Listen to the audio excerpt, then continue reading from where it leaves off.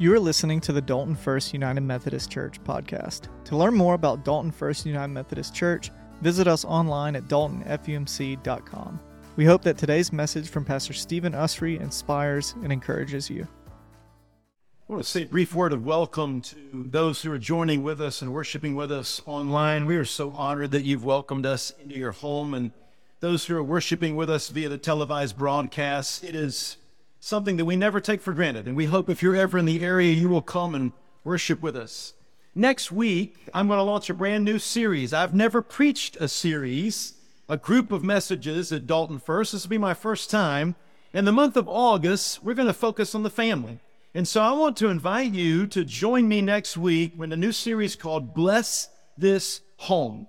Now, here's the idea, guys. Anytime we launch a brand new series, it is a wonderful moment for you to be able to say, hey, our pastor's doing something new and launching a brand new series. Come this Sunday, don't miss out on it.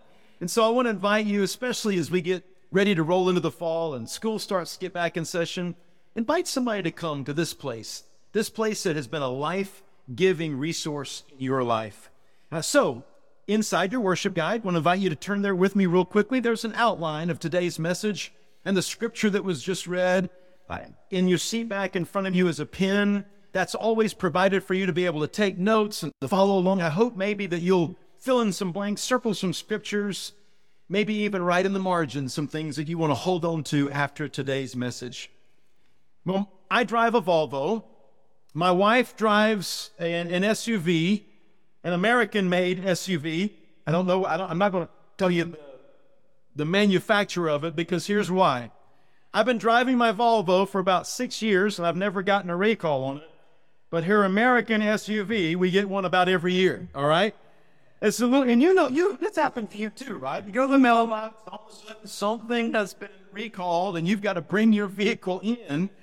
And if you don't do it, it can be scary, right?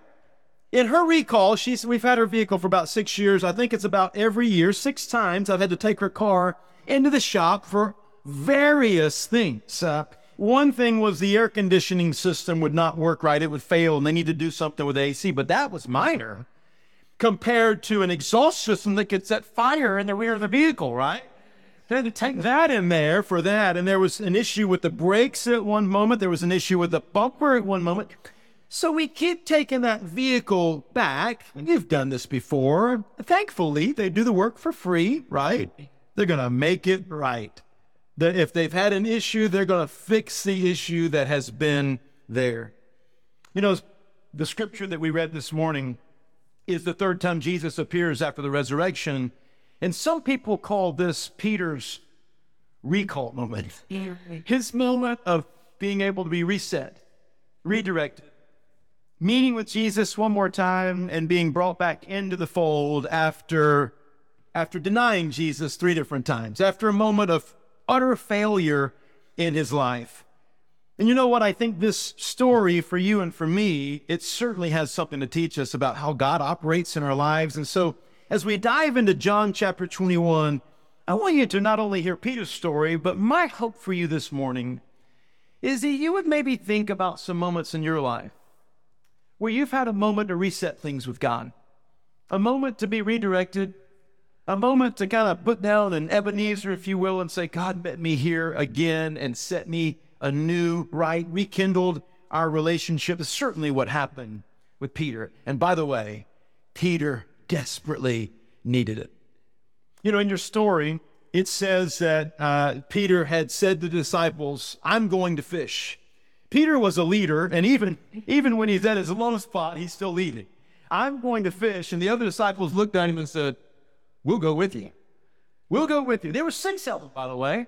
6 of them went fishing that night, and they caught nothing all night long. By the way, that is one boring moment to fish through the night, and you don't catch anything, right?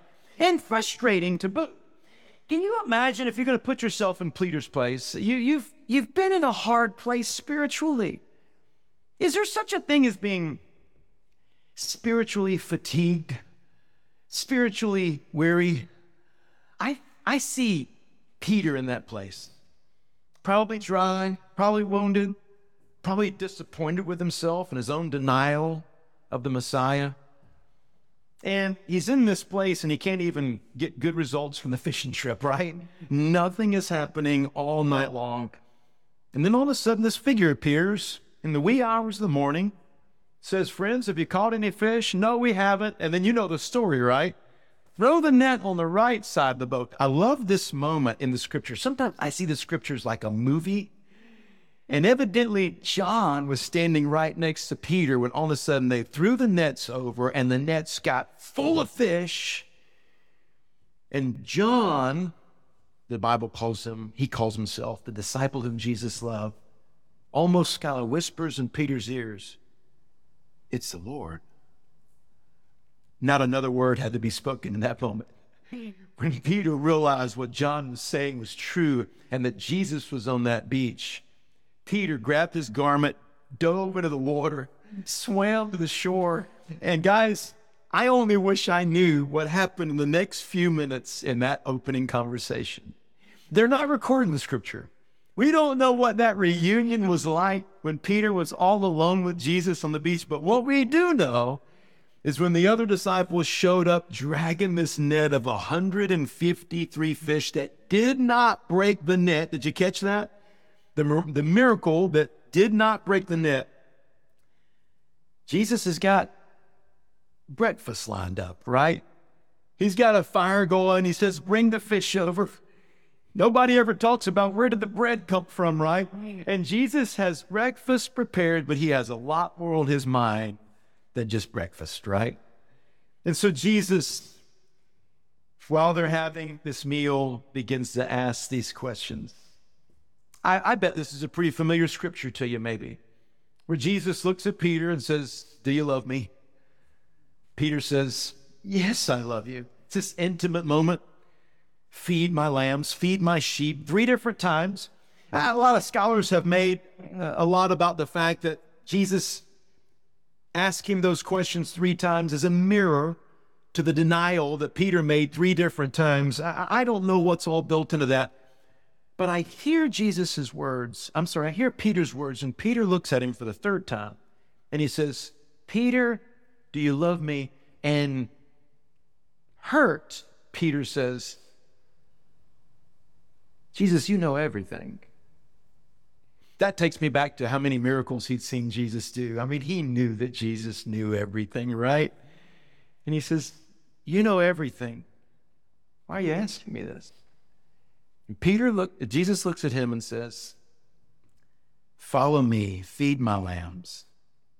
Guys, there's this beautiful picture of how Peter is set back aright and set back anew that I hope you and I will take a few lessons from.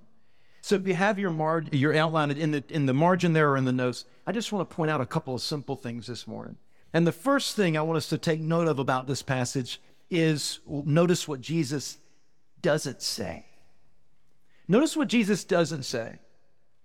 Jesus could have said 1,000 things to Peter in this moment after he felt betrayed, after he denied him. Let me just mention a few things that Jesus doesn't say. Jesus doesn't look at Peter and say, "I told you so. I told you that you were going to deny me. You swore up and down that you would not deny me. I told you, I told you 3 times before the rooster crowed and you wouldn't believe me." You know, he doesn't say that. What else doesn't he say?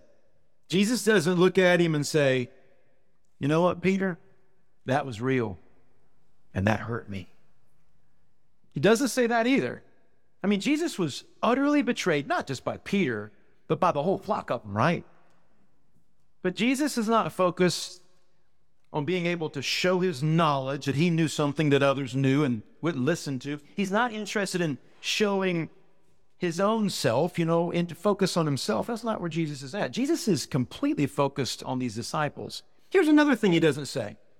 He doesn't say, "Man, you blew it. You royally blew it. And you really, really disappointed me, Peter. I looked at you like you're the leader of the bunch, and you blew it." Doesn't say that. By the way, to me, that would be focusing on, I guess, maybe Jesus' disappointment. Jesus isn't focused on that. By the way, if every one of us, when we messed up, God looked at us and say, "Oh, you blew it," he would do that all the time, right? The Bible says in Romans 3, there is no one righteous, not even one. All have turned away. I'm so thankful. I'm so thankful that God doesn't, when we blow it, he doesn't just look and say, "Oh, you're useless. You'll never be used again. That was one too many times. Now you're useless." Here's the epiphany for me. When I begin to think about what's not said, that Jesus didn't say, all of a sudden I realize something. Not only is that the way he works with Peter, every time that I've needed a reset, every time that I've needed a recall, every time when I had blown it and I needed to be put back on the right track again, he didn't say those things to me. He doesn't say those things to you. He doesn't come and say, "Man, did you mess up royally? You really did it this time, right?"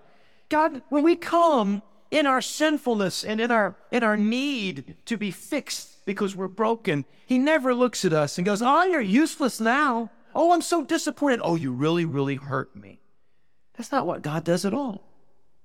So it means that we should listen here, because he doesn't do that thing.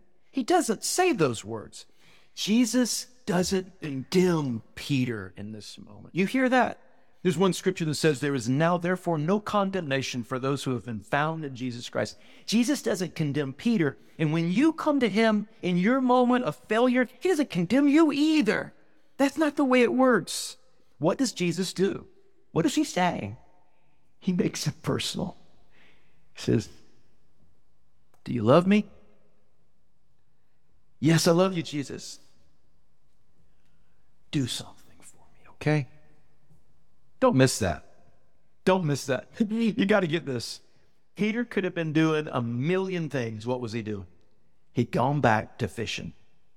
When times are tough, when we get really low, when our spiritual lives do be down, right? We will oftentimes default back to what we know. And that's what Peter's done. Jesus is looking at him and saying, I told you to follow me, and I've called you to fish for people, not fish out here in this lake. It was as if Jesus was saying, "Do you love me? If you love me, then you'll feed my people." I love to think of this as the moment where Jesus was also kind of saying, "And by the way, you're not a great fisherman, right? All that long you hadn't caught a thing. Well, don't do this. I've been training you for 3 years. Follow me. Follow me." Notice what Jesus doesn't say, and notice what Jesus does say. It's this beautiful invitation to step back into discipleship, step back into following me, step back into walking with me, talking with me. Just because you blew it, it doesn't seal the deal. There's still so much for you to do. One more thing I want you to notice about this passage that we can learn from it. I want you to notice that Jesus is the initiator of this moment. That Jesus is the initiator. It's not Peter that starts this moment. Peter's just out there being fruitless during the night on a fishing boat, right? It's Jesus who initiates the recall of this relationship. Why is that very important? Guys, John Wesley said it this way, that God reaches out to us, but we are utterly depraved. And if it were not for God's grace imparted to us, we wouldn't even be able to respond. The idea is that God is the initiator of all relationship. God is always the initiator of covenant. God is always the initiator of forgiveness. And so what we see in this picture, that Jesus is initiating a recall moment. Jesus is acting. The Bible says it this way in Romans, "But God demonstrates his own love for us while we were still sinners," that's helplessly lost, "while we were still sinners, Christ died for us." I think there's so many people, even whole denominations have been built around people, about what they do, what they're doing, their response. Some people even make baptism about how somebody's choosing to be baptized. I want to be baptized. Guys, hear me on this. Theologically, we believe that God initiates all relationship. And anything we ever do is just simply a response to what he has already done. We love, why? Because God first loved us. This is a beautiful picture of how God is working behind the scenes, drawing us, wooing us, calling us to himself, even before we recognize how desperately we need him. Pastor Stephen, how does that happen? I mean, I've been in this moment where my faith felt low and my spirit life felt cold. And I felt kind of like my prayers hit a concrete ceiling, and I desperately wanted to rekindle my relationship with God, but I didn't know how. How does he work? How does he call me back to himself? It's no different than Peter. Sometimes it's through a situation, sometimes it's through a circumstance, sometimes it's through a person, sometimes it's through an event, sometimes it can be through a sermon, like right now, where you might feel like you're the only person in the room and God's speaking to you. Can I tell you, I've been a Christian since I was 11 years of age, gave my life to Jesus when I was 11, called to the ministry at 13 years of age. And I'd love to tell you that my journey has been this wonderful straight line, but it hasn't. It hasn't. I've zigged and I've zagged, and over again, God has been faithful, calling me back to his side. And understand it, it's been vastly more about what God was doing to call me back, pull me back, rekindle me back into relationship than anything I ever did. I was simply, by his grace, responding to what he already did. So it can be through a million ways. You could stand on the edge of an ocean or see a sunrise or a sunset, and all of a sudden being just overwhelmed with the warmth of the love of God and the reminder that God loves you. I meet people all the time and they say, Pastor Stephen, I just feel so far away. How can I come back to God? This is a beautiful picture. Realize that he is searching for you, longing for you, going after you. So let's get into the hows real quickly, and I'm going to go a little bit faster, okay? What do I need to do to experience a God recall? If you find yourself in Peter's place, just two simple thoughts I want to give you this morning. And the first one is this. Write this one down. Remember. Remember where God's met you in the past. Remember what God's done for you in the past. Remember those moments where he was so intimate and close to you. Remember those moments. The scripture that I provided for you there is Luke chapter 5, and it's the moment that Peter met Jesus. Maybe you remember the story, right? Jesus was teaching on the beach. Jesus needs to get out in the water because so many people are there. He looks at Peter and he says, I need to borrow your boat. He gets in the boat with Peter. He says, put out in the water. Peter says, yes. And they put out together. Peter's never seen this rabbi before, right? But all of a sudden, after he teaches for a while, Jesus does a miracle. He says, drop down the nets. Peter looks at him and says, we hadn't caught anything. I told you Peter was a bad fisherman. We haven't caught anything. And then all of a sudden, when the nets are filled with fish, if you remember the story, Peter falls on his knees and he says, go away from me, for I'm an unholy man. And Jesus says to him, follow me. From this moment forward, you won't fish for fish, you'll fish for people. Notice this. Now listen, notice this. In Peter's recall moment, Jesus does the same type of miracle to remind him of where he began and where he is today, right? It's this beautiful echo of the miraculous catch of fish early on when they first met each other, and then later on when Peter so desperately needs to be recalled and redirected and rekindled. I would say to you, there have been so many times in my life where I just needed to lean back into my past and remember what God had done, to remember those moments and ask for him to do those things in my life again. Remember, the power of memory is strong. Did you know that 352 times in the Bible is the word remember? 352 times the Bible says remember. If you actually use a variant of the word remember, it's more than 550 times that God says remember, remember. Guys, there is power in memory. But not only that, don't just remember. You want to recall? You reestablish. Write that one down. You reestablish relationship. You reestablish relationship. You do something. Jesus said, do you love me? feed my sheep. So you want to really see that rekindling of your soul, that fire reborn inside of you, you do something. You begin to serve, you begin to feed, you begin to love, you begin to read, you begin to pray, you begin to pursue, you begin to talk. When Peter understood that he was forgiven, and he understood Jesus was saying, I can still use you, let's go. Go feed my sheep, tend my lambs. Oh, the game was on. Peter would become the leader of the church in Jerusalem, one of the most persecuted spots of all the new Christianity. Peter would become a strong leader, but he needed to be reminded that he was loved. And he needed to be reminded that he was forgiven. And then out of that, he began to serve. Church, I just want to remind you of a couple of things here today. God loves you. You are eternally loved. The question from this scripture is, do you love Jesus?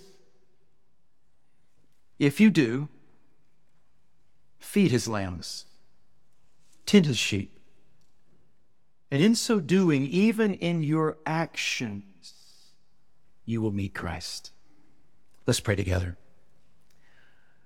God, there's not a one of us in the room who hasn't needed a recall moment. There's not a one of us in the room who hasn't needed a moment to be refired, rekindled, and had our relationship with you reestablished.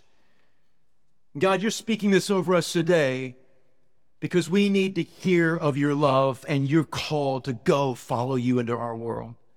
Oh, Jesus, be strong and real to us and help us to share you with the world.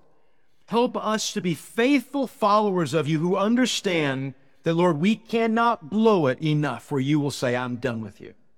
That you're not interested in our disappointments or our failures. What you're interested in is calling us to follow you and to walk in your forgiveness. May it be so with each and every one of us, Jesus. Give us your Spirit and help us follow you boldly. We pray this in your most holy name, Jesus. Amen. Thank you for listening to the Dalton First United Methodist Church podcast. If today's sermon resonated with you, we encourage you to share it with someone who might benefit from the message. Join us for worship and stay connected at daltonfumc.com. God bless and see you next week.